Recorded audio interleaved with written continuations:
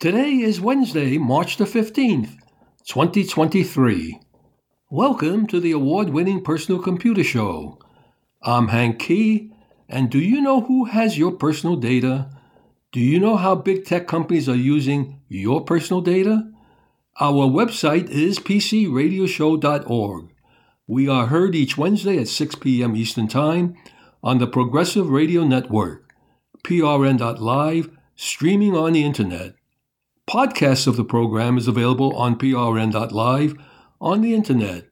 You can leave us a message with your question or comment at hank@pcradioshow.org.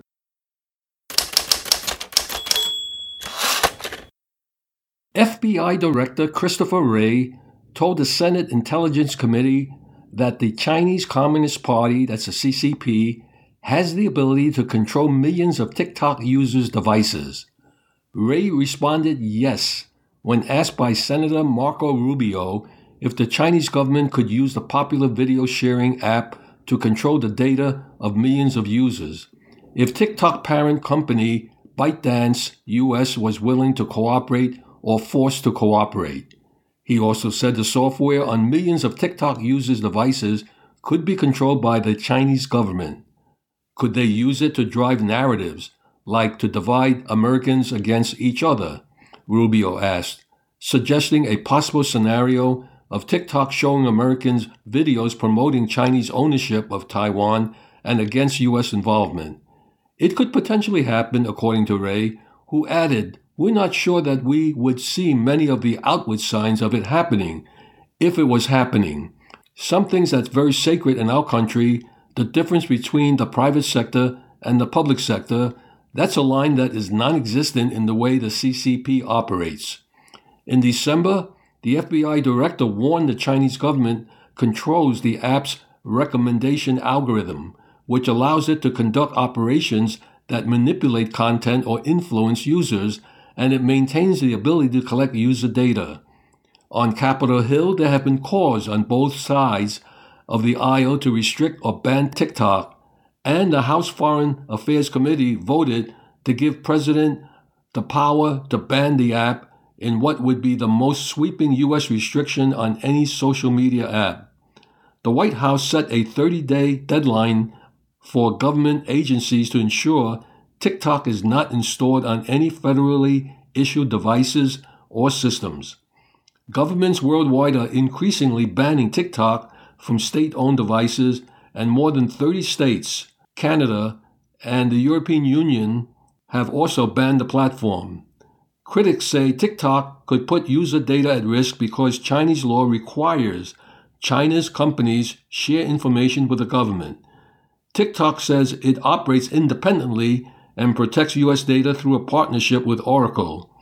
According to the Washington Post, the Chinese government controls a 1% stake in one of ByteDance's domestic subsidiaries and holds one of 3 seats on the subsidiary's board. If you're using TikTok, I suggest you stop using it. China's effort to influence technical standards. Carnegie Endowment worries International Telecommunications Union, the ITU, is susceptible to manipulation. China's attempts to influence technical standards groups have mostly been uncoordinated, unsophisticated, and unsuccessful. But the United States needs to keep watch on Beijing's activities, especially at the International Telecommunications Union. That's the view of the Carnegie Endowment for International Peace, which published an article that opens with this observation. Over the past 4 years, Washington's foreign policy establishment has stumbled on a new arena for competition with China: international technical standards. The current administration has articulated a policy that U.S. companies must fully participate and lead in standards development, and has relaxed some export restrictions to make sure that can happen. The Carnegie Endowment report thinks that the aim of ensuring a strong U.S. presence in standards bodies is worthy, but fundamentally misunderstands what international technical standards do and how standards development organizations operate. One reason for that assessment is that while China is increasingly active in standards development organizations, its representatives aren't very effective. The Chinese participants are very well resourced and produce good submissions, and in others, they produce weak proposals that are quickly dismissed by the group. But looking across a wide range of industries, they do not appear to regularly act in highly strategic, coordinated ways to give Chinese companies or standards proposals unfair advantages. Even if China did organize concerted action in an attempt to have a poor standard signed off, the authors think standards development organizations would push back. Forging consensus among technical experts at standards development organizations require extensive research, rigorous debate, and frequent compromise. For important standards with widespread participation, a single company or country is not able to bulldoze their peers and force through harmful standards. But the few examples of China trying to win support for a poor standard tend to occur in standards development organizations where membership is government-based, such as the International Telecommunications Union. In 2022, China tried to use the International Telecommunications Union to endorse New IP, a version of Internet Protocol that added requirements, including allowing central control of networks. The International Telecommunications Union is not the body that develop IP standards. That's the job of the Internet Engineering Task Force. China and Russia both supported a candidate for this International Telecommunications Union Secretary General who backed New IP. The candidate was defeated, but they did manage to win over 20% of the vote. Carnegie's authors point out that if a poor standard makes it through a standards development organization, they will sometimes ratify another specifically so that the market can decide which to implement. Another defense against bad standards is ignoring them. While standards development organizations can defend themselves, fatigue may be setting in. Chinese participants are said to make dozens of low-quality proposals in International Telecommunications Union subcommittees, often simply because they can collect government subsidies for each international standard proposed or set. Those subsidized proposals consume standards development organizations' resources and weakening their ability to do more productive work. As a result, many commercial actors have stopped participating in or adhering to International Telecommunications Union standards. Carnegie's fellows write, firms that lack of trust in the International Telecommunications Union is damaging the general reputation of international standards development. Given the weaknesses of the International Telecommunications Union, China can push its own domestic standards through the body and then require that all companies in its domestic market use the international standard, disadvantaging foreign companies. The authors advocate increased U.S. engagement at standards development organizations with measures such as subsidies for U.S. nationals who attend meetings, tax breaks for R&D that contributes to standards, and faster visa processing for visitors so the United States can hold more standards development organizations meeting. The article urges standards development organizations that are particularly susceptible to manipulative behavior. They need heightened attention.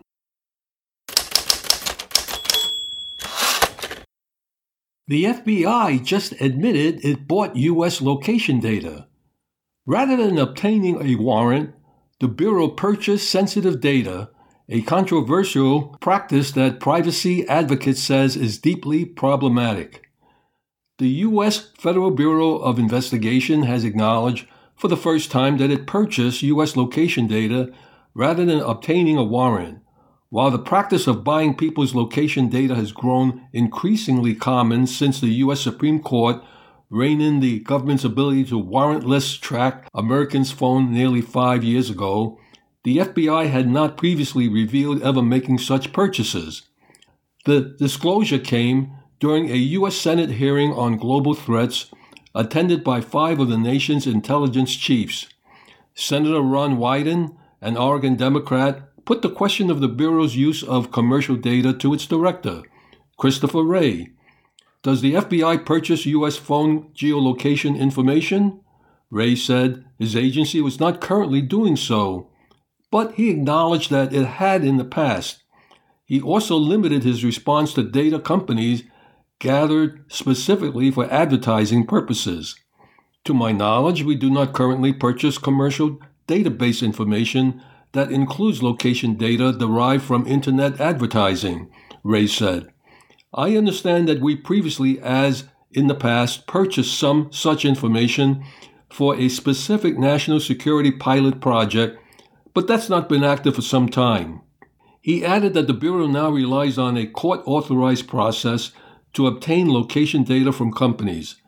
It's not immediately clear whether Wray was referring to a warrant, that is, an order signed by a judge who is reasonably convinced that a crime has occurred, or another legal device, nor did Wray indicate what motivated the FBI to end the practice.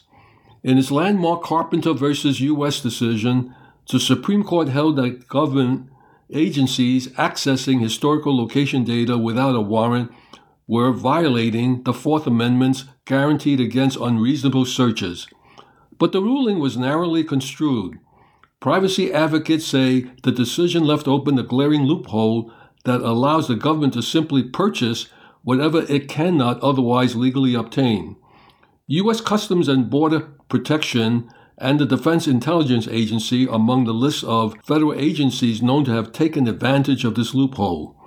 The Department of Homeland Security, for one, is reported to have purchased the geolocations of millions of Americans from private marketing firms. In that instance, the data was derived from a range of deceivingly benign sources, such as mobile games and weather apps. Beyond the federal government, state and local authorities have known to acquire software that feeds off cell phone tracking data. Asked during Senate hearings whether the FBI would pick up the practice of purchasing location data again, Wray replied, "We have no plans to change that at the current time." A policy attorney at Demand Progress, a nonprofit focused on national security and privacy reform, says the FBI needs to be more forthcoming about the purchases, calling Wray's admission horrifying in its implication. The public needs to know who gave the go-ahead for this purchase, why, and what other agencies have done or are trying to do the same.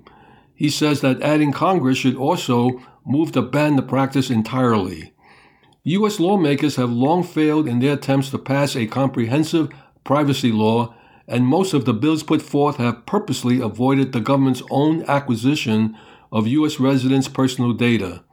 The American Data Privacy and Protection Act, introduced last year, for instance, contains exemptions for all law enforcement agencies and any company collecting, processing, or transferring data on their behalf. Several bills authored by Wyden and other lawmakers have attempted to tackle the issue head-on. The Geolocation, Privacy and Surveillance Act, for example, has been reintroduced in Congress numerous times since 2011, but has failed to receive a vote. Last month, Demand Progress joined a coalition of privacy groups in urging the head of the U.S. Financial Protection Bureau to use the Fair Credit Report Act, the nation's first major privacy law, against data brokers aggregating Americans' information without their consent. Attorneys who signed onto the campaign from organizations such as the National Consumer Law Center and Just Futures Law said the privacy violations inherent to the data broker industry disproportionately impact society's most vulnerable, interfering with their ability to obtain jobs, housing, and government benefits. While the 21st century privacy problems may have been beyond the authors 50 years ago, modern injustices tied to the sale of personal data may, they argue, still fall under its purview.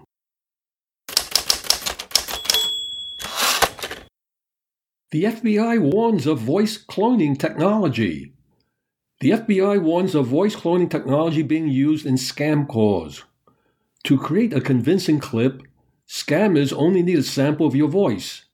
There's a saying that you can't teach an old dog new tricks, but you can certainly make an old scam new again with a few technology tricks. The FBI is warning about a version of the grandparents scam that involves advanced voice cloning technology.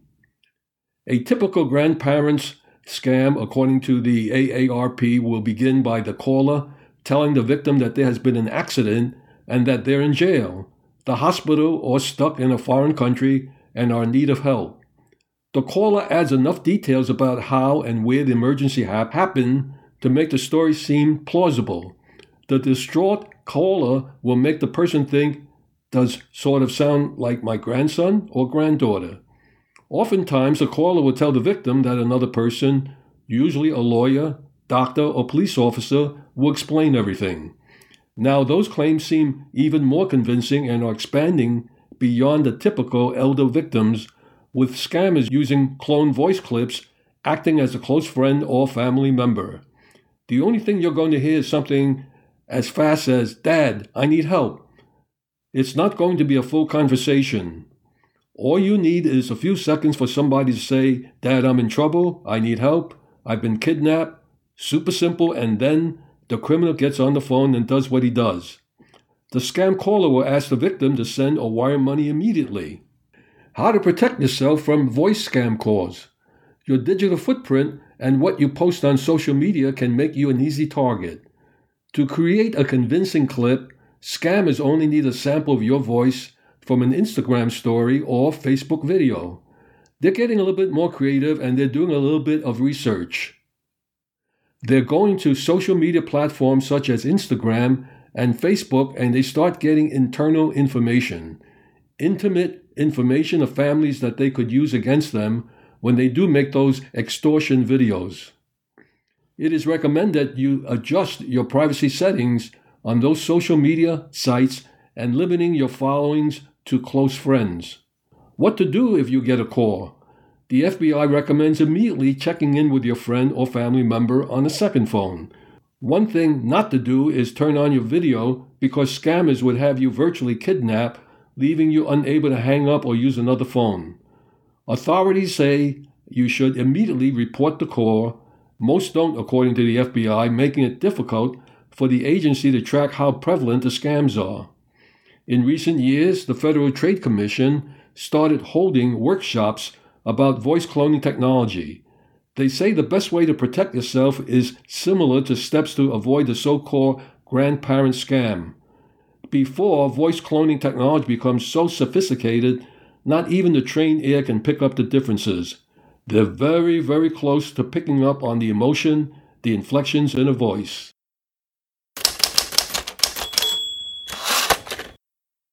Remote workers and freelancers are cutting back on working from home. Why? Because it's too expensive. Looking back, one of the most exciting prospects about working from home is the ability to live in an environment suited to your comfort, having the heating on to the exact temperature you like, your favorite television show or music droning on in the background, and enjoying a midday shower after you've done some exercise. But fast forward to today, many of these little luxuries are too costly for the average remote worker. Not only that, but even the basics like heating is becoming unaffordable as the cost of living spirals. Remote workers and freelancers are so worried about the rising costs related to working from home that they're actually searching for alternative work locations to save money. According to a study of 1,000 remote workers by Sky Connect, 87% are concerned about the impact working from home is having on their energy bills. This was heightened last month when much of Europe and the United States experienced brutal blizzards and dangerously cold weather, with 78% of respondents describing working through such conditions as uncomfortable. Left with the option to work uncomfortably in a cold home or spending more than they can afford on heating, nearly half of those surveyed said that they felt forced to find an alternate working location. As such, they resorted to working in the likes of a local cafe, pub, or library at least once a week. The main reason for not working from home was to save money on heating their homes, according to the survey, followed by saving money on energy bills. The convenience of a local public space also meant that workers could avoid spending money on commuting or forking out for pricey co-working subscriptions like WeWork. Both of these costs concern around a third of respondents. The only downside?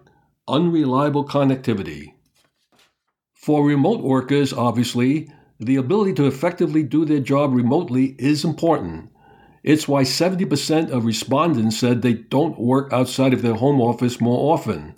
The cost of living crisis is a huge concern for consumers and small businesses alike.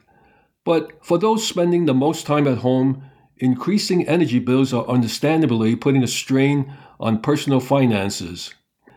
While it's great to see these workers supporting their local small businesses during an increasingly challenging time for hospitality, perhaps the local businesses can make it more of a working environment that will entice regular customers to keep coming back.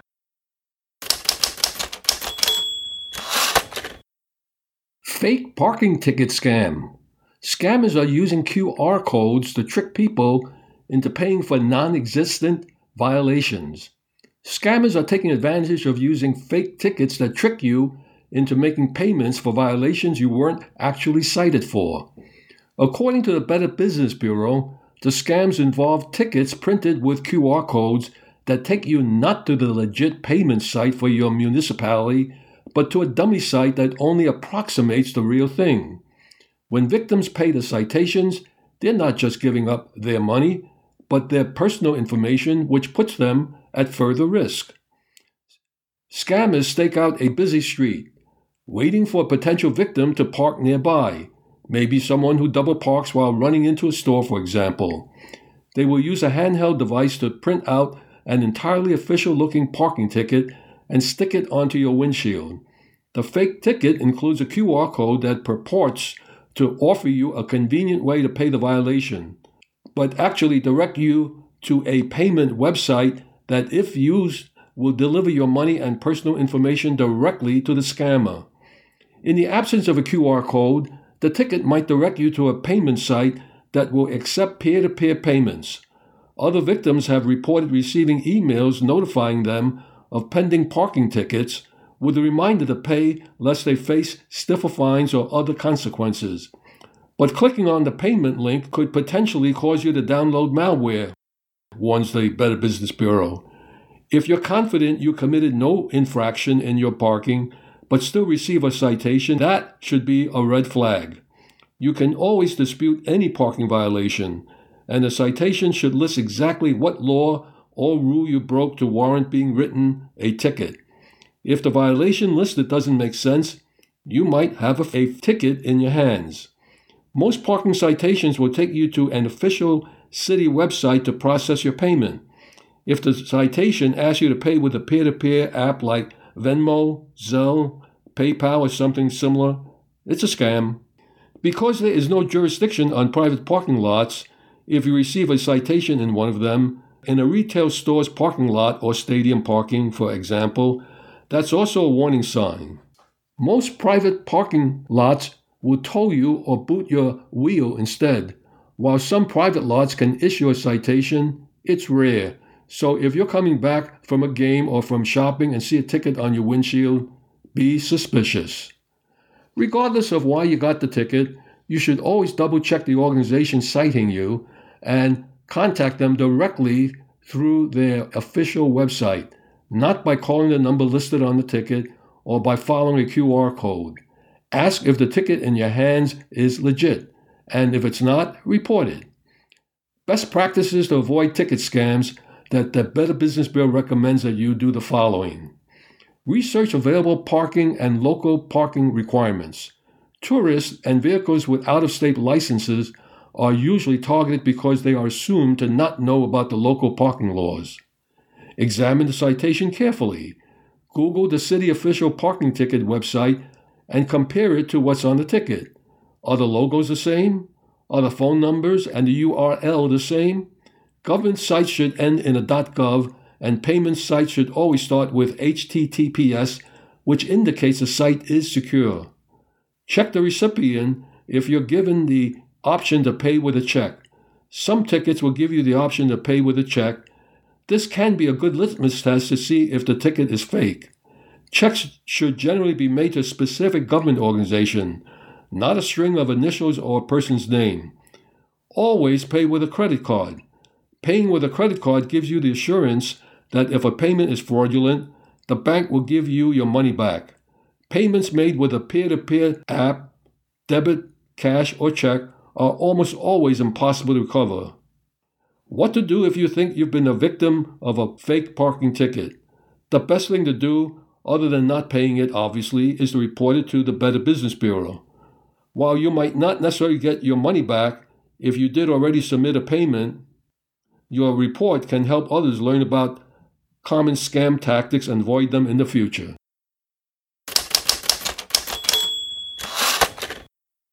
The IRS has big warning on tax filings. The Internal Revenue Service is urging people to avoid scams currently making the rounds on social media. One of the scheme, according to the IRS, encourages people to use tax software to manually fill out their W-2 form and provide false income information. This scheme suggests people make up a large salary and withholdings from a phony employer in an effort to get a large refund, sometimes as much as 5 figures. The IRS is saying that we are seeing signs that this scam is increasing, and we worry that innocent taxpayers could be at risk of being tempted into falling into a trap that puts them at risk of financial and criminal penalties, said Acting IRS Commissioner Doug O'Donnell. The IRS and Security Summit partners remind people there is no secret way to get free money or big refund. People should not make up income and try to submit a fraudulent tax return in hopes of getting a huge return. Another scam is people using Form 7202, credits for sick leave and family leave for certain self-employed individuals, to claim a credit based on income earned as an employee and not as a self-employed individual. These credits were available for self-employed individuals for 2020 and 2021 during the pandemic. They are not available for 2022 tax returns.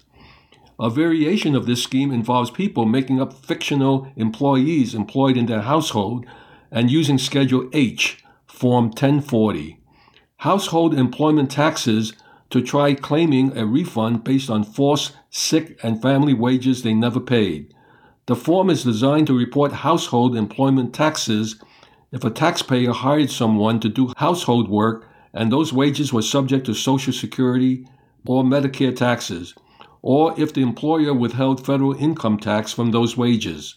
The IRS is working with states and tax industry companies to be on the lookout for this scheme and others. In addition, the IRS is working with payroll companies and large employers as well as the Social Security Administration to verify W-2 information.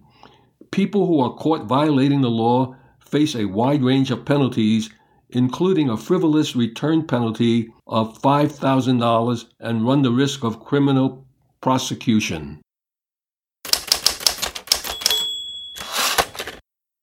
Presenting the IT Pro Series with Benjamin Rockwell.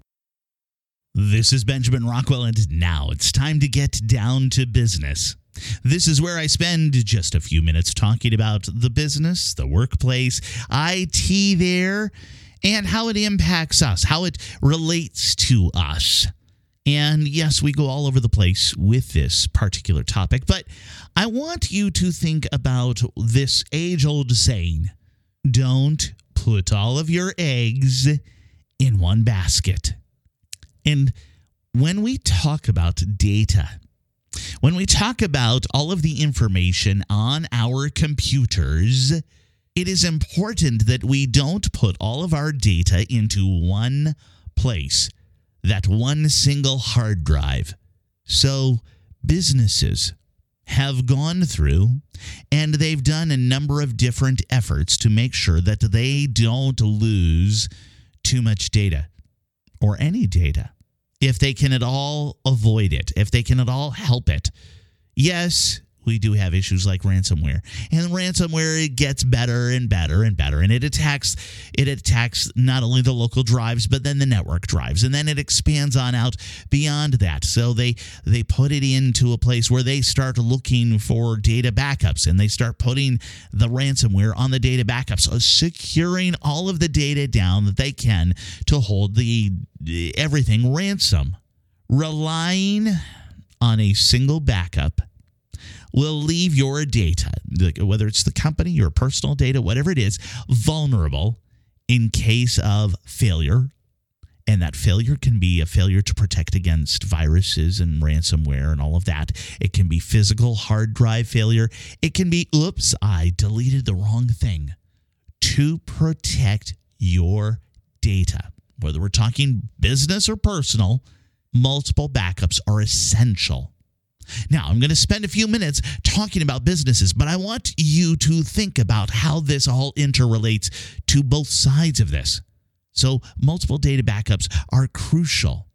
They protect against data loss. If the backup fails, you lose all of your data. If you have one backup, that's a problem. If you have multiple backups, okay, one backup can fail. Two backups can fail. Your original can fail. But if you've got a third backup, you're covered. Then there's something called business continuity. And this is a business side thing, but we also need to think about our own personal life continuity. Imagine you've got a system crash, your primary backup fails, and you can't access your data. What happens? If in the business operations come to a halt. In the home, your email comes to a halt. All of the different things you rely on start to crash. You lose all of your taxes for the last 10 years. Some would argue that's not a big deal, but others would say, I don't want an IRS audit. So you need to be able to quickly restore whatever data it is that is lost. You need to restore your systems and get back to where you were before all of that went south. Now, in the business world, there are compliance requirements. There's something called Sarbanes-Oxley, which requires all businesses to retain financial data for a specific period of time. The way we do that in the business world is we have multiple backups just so we can meet those requirements. In our personal lives, we go back to that IRS thing, but don't you want to have all of the backups of the data in regards to the purchase of your home or your car or your bank accounts, your 401k, your all of these different things? You need to have access to it. Of course, when we talk about human error, I will tell you, I have been there on the scene when we had a network guy make a really stupid mistake. And he killed all of the data on a very key computer. He wound up paying the price for it. We all did, because we were scrambling to get that data back. So we had to restore that data. And having multiple backups reduces the risk of losing data due to something like this. And as I mentioned, the ransomware attacks. So let's really think about this. How many backups do you need? Now, there's no one-size-fits-all answer to this. There's all kinds of different directions we can go in. How many do I believe that I need? Well, I carry the original data. I have a backup drive in the system that sits right there, and it's constant. I do regular updates there. I have 2 external drives, which I rotate through. And then I have a network drive. This is all within my home. I have one more external drive offsite. And when I say offsite, it's a long way away, just to protect my data. Now, I also test these backups on a regular basis to make sure they're working correctly, and then I've covered all of the important information that I need to retain in case everything goes bad. The last thing you want to have happen is for you to go to your backup and you find out, that didn't work.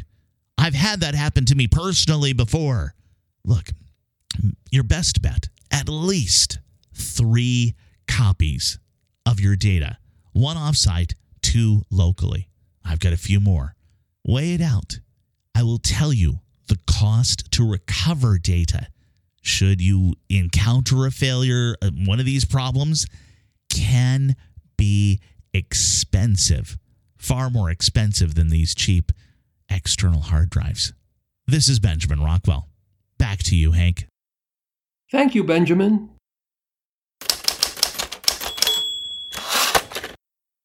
A shocking high number of Americans have cut the cord as the death of cable TV draws near. In the early 2010s, cord cutters were often seen as a fringe minority out there.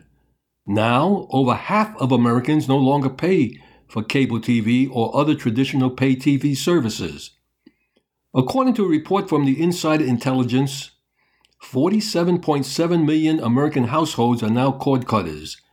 They also report by the end of 2023, 54.4% of all Americans will no longer pay for a traditional cable TV service. Streaming services have evolved to offer many advantages over cable and satellite packages. They're more affordable. Despite having raised prices, they provide more flexibility for stopping and starting service, and they increasingly carry programming that used to exist only on legacy systems.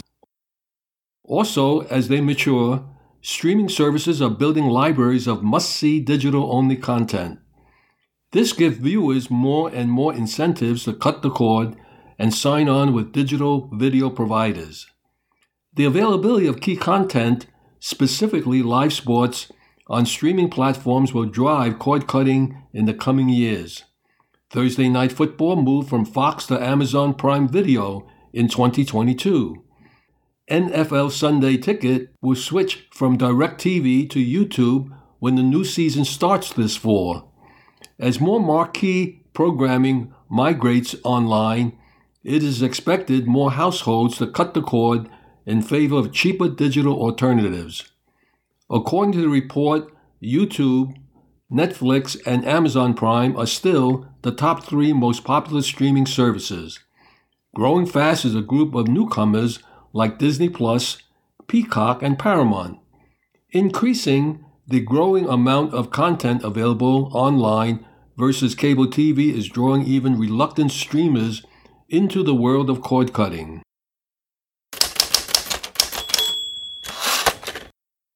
Cheap ways to watch TV. A hot trend for viewers fed up with costly cable and streaming subscriptions. Tubi, that's T-U-B-I, is a service that offers free streaming TV. In the ultra-confusing world of media acronyms, Tubi has been known as an ad-supported video on-demand or AVOD service. A newer acronym is FAST, which stands for Free Ad-Supported Streaming TV. True to the acronym, FAST is rapidly building buzz as one of the hottest TV trends of the year. What's the difference? As Variety explains, the FAST format is essentially no different from watching a TV network. Unlike the other free streaming format, AVOD, which sees viewers select a title on demand and start at the beginning. FAST is a linear stream. This means that a FAST channel is selected via an electronic programming grid with a title on the channel joined in progress by the viewer. Such internet-delivered services may offer channels focused on specific programs. An odd Dateline channel, for example, which is essentially an ongoing marathon of episodes that allows viewers to dip into and watch whatever is on at the moment, or local and national news channels. Choices also often include TV series and movies, both old and more recent. These are examples of the growing popularity of what you might call simply cheap TV. Whatever you call them, the choices for free or low-cost ways to watch are multiplying for reasons that include viewers who are fed up with soaring cable bills, irked by increasing prices for streaming services, and, in general, wondering about where to spend limited entertainment dollars in a time of economic uncertainty. While Tubi made a splash with its Super Bowl ads, other free ad-supported streaming TV services are competing for eyeballs. Among the highest-profile contenders are Amazon's Freevee, formerly known as IMDb TV, Pluto TV, Xumo Play, and the Roku channel. Unlike subscriptions to Netflix, Hulu, Apple TV Plus, Paramount Plus, HBO Max, and others, these services are free. You hear that? Free. But you have to sit through ad breaks. This ritual may sound familiar to anyone who watches broadcast TV, like the standard channels ABC, CBS, Fox, and NBC, where the program is broken up by commercials. In fact, though, fast services come via the internet. Basically, the general interest free ad-supported streaming services offer a cable TV sort of hodgepodge of vintage shows, old movies, more recent shows, and more recent movies, along with some original programs. Tubi, for example, is a division of Fox Entertainment, so it unsurprisingly features many shows that also air on the Fox Broadcast Network. You can also choose from specific channels ranging from an ABC News channel to a Court TV channel. Several free ad-supported streaming TV services offer TV shows and movies which may include oldies. Xumo Play, owned by Comcast, offers what it claims are more than 290 different channels and tens of thousands of movie and TV titles to choose from, including channels for music, news, stand-up comedy, and more. The offerings are what seems like a fairly random collection of obscure stuff, contemporary classics, and more. Pluto TV, another of the more established free ad-supported streaming TV services, is owned by Paramount. Considering the company owns a wide variety of brands including CBS, Showtime, Paramount Plus, MTV, and more, Pluto TV features an impressive number of options. Choices include stories by AMC channel with Breaking Bad episodes, Star Trek channels, a 60-minute channels, tons of true crime shows, and movies including animated features from Oregon's Laker Studio, along with vintage series such as Gunsmoke, Stanford and Son, Matlock, The Twilight Zone, Perry Mason, Laverne and Shirley, and The Brady Bunch. Even if much of what's out there are these services consists of oddball, barely remembered blends of classics, more true crime series than anyone could conceivably watch, and movies and shows you might already stumble across on cable channels, there are signs that free ad-supported stream TV is gaining momentum.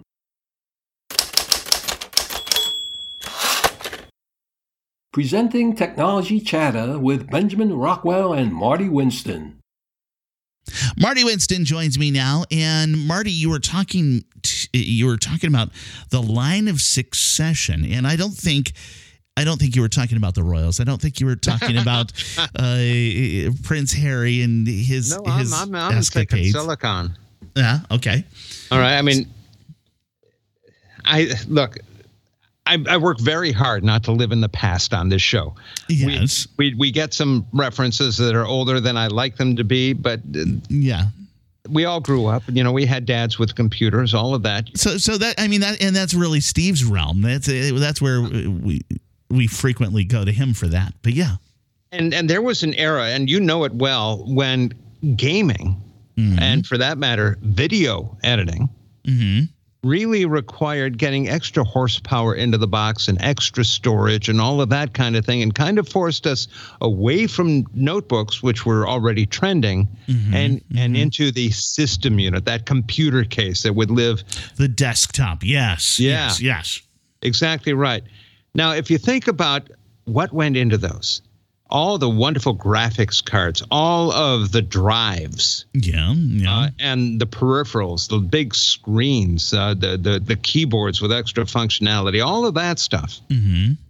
Is all of it invalid now? Is all of it obsolete? Go back any further, and yes, it is. I'm betting no matter how many printers you have with Centronics ports, you're not going to plug one into anything. Yes, I no longer have any printers with Centronics ports. Right, but and USB, that's only for about 3 years now. 5 years actually. And USB, if it's older than if even USB 2 is obsolete in a lot of people's minds, and rightfully so. So, there's this natural migration, progression, evolution within computers. And on my mind is, are we abandoning value? And I don't mean to us, and I don't mean we should be hoarding.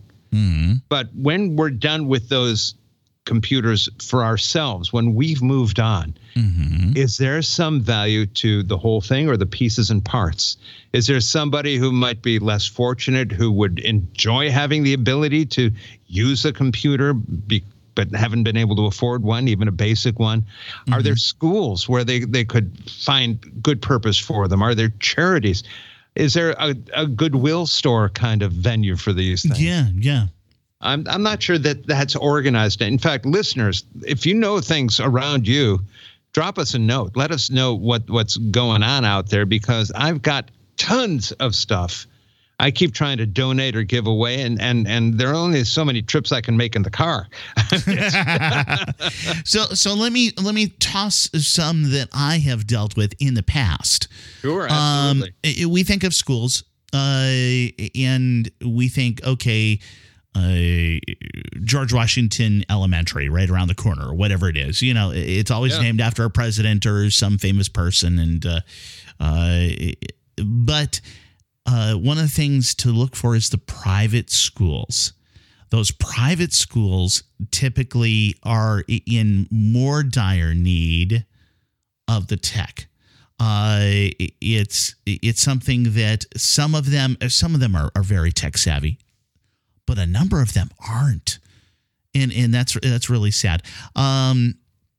Maybe this belongs as a community activity all over the country. Sure. Yes. And I would definitely suggest that we start looking for places outside of Goodwill. What Goodwill is doing is, if they see value in it, they put a price tag on, a low price tag, and they try to make it available. Yeah. Well, actually, one of the things that I stumbled across recently, Goodwill is actually reselling the high-end stuff on places like eBay and maximizing their money that way. That's nice. And that because we know that the funds they get go to good purpose. Yeah. So we've got to find places like that. And there's so many things, headphones. Yeah. Earbuds, even ones that have only been used once or twice. Docks. Yeah. It's not all system. There are lots of notebooks out there, webcams, just tons and tons of things that could be useful to somebody, I'm sure. Yeah. And there are people who would love to have it, but don't know how to ask where to get it or any of that. We need a little bit of matchmaking out there. Not that we should have a computer program to do that, but it would be nice to have a little matchmaking out there. And I am thinking of, so the church that I go to, we do have an assistance that we do for people who are relocating, but I don't think we've got any kind of computer outfit, kind of anything that's going on with that. And I know that there are people that are underprivileged that could utilize this. So yeah, I've got to think about that. I've got to ask them about that. And I mentioned older stuff that's still viable. Stuff that's not nearly as old is even more viable. And notebooks. Yeah. And how many times did you get the tablet for free by adding one more line on your mobile plan, right? Yeah, exactly. So that all of that tech can really go to good usage in various places, and we need to all think about that. And that's Marty Winston. You're listening to Computer Talk Radio. Thank you, Benjamin, and thank you, Marty. Public service announcements. Computer Club meetings in the New York, New Jersey, and Connecticut tri-state region. Log on to the club website for more information on remote meeting ID.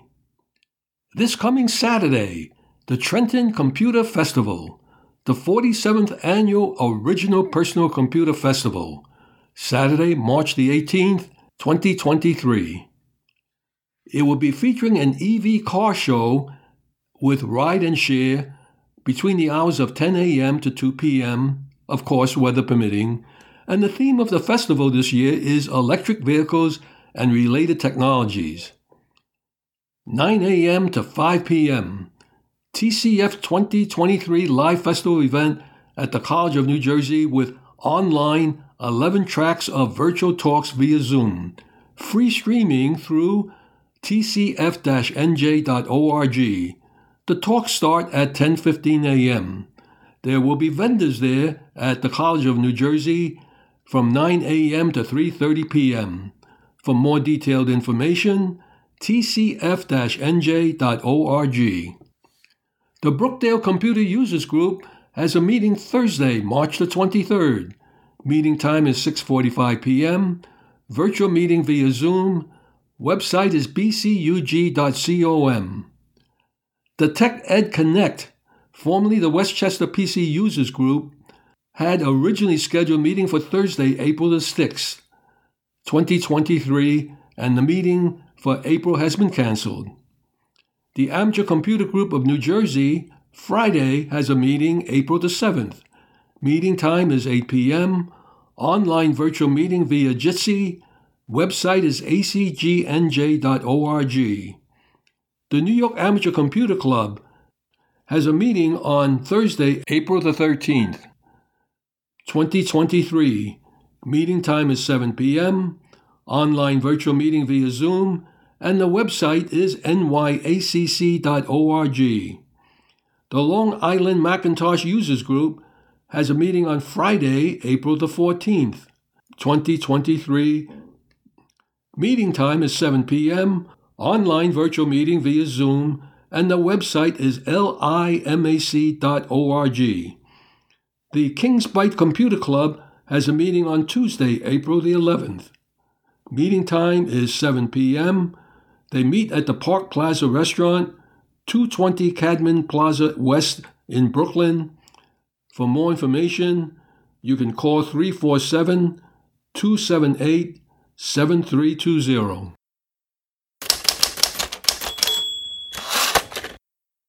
Our website is pcradioshow.org. We are heard each Wednesday at 6 p.m. Eastern Time on PRN Live, streaming on the Internet. Podcasts of the program is available on prn.live on the Internet. If you have any questions for us, just send us an email addressed to hank@pcradioshow.org. In the meantime, stay in touch and remember to do regular backups. I'm Hank Key, and on behalf of Michael Horowitz, Benjamin Rockwell, and Marty Winston, we thank you for listening. Stay safe and healthy until we meet again, same time, same station next week.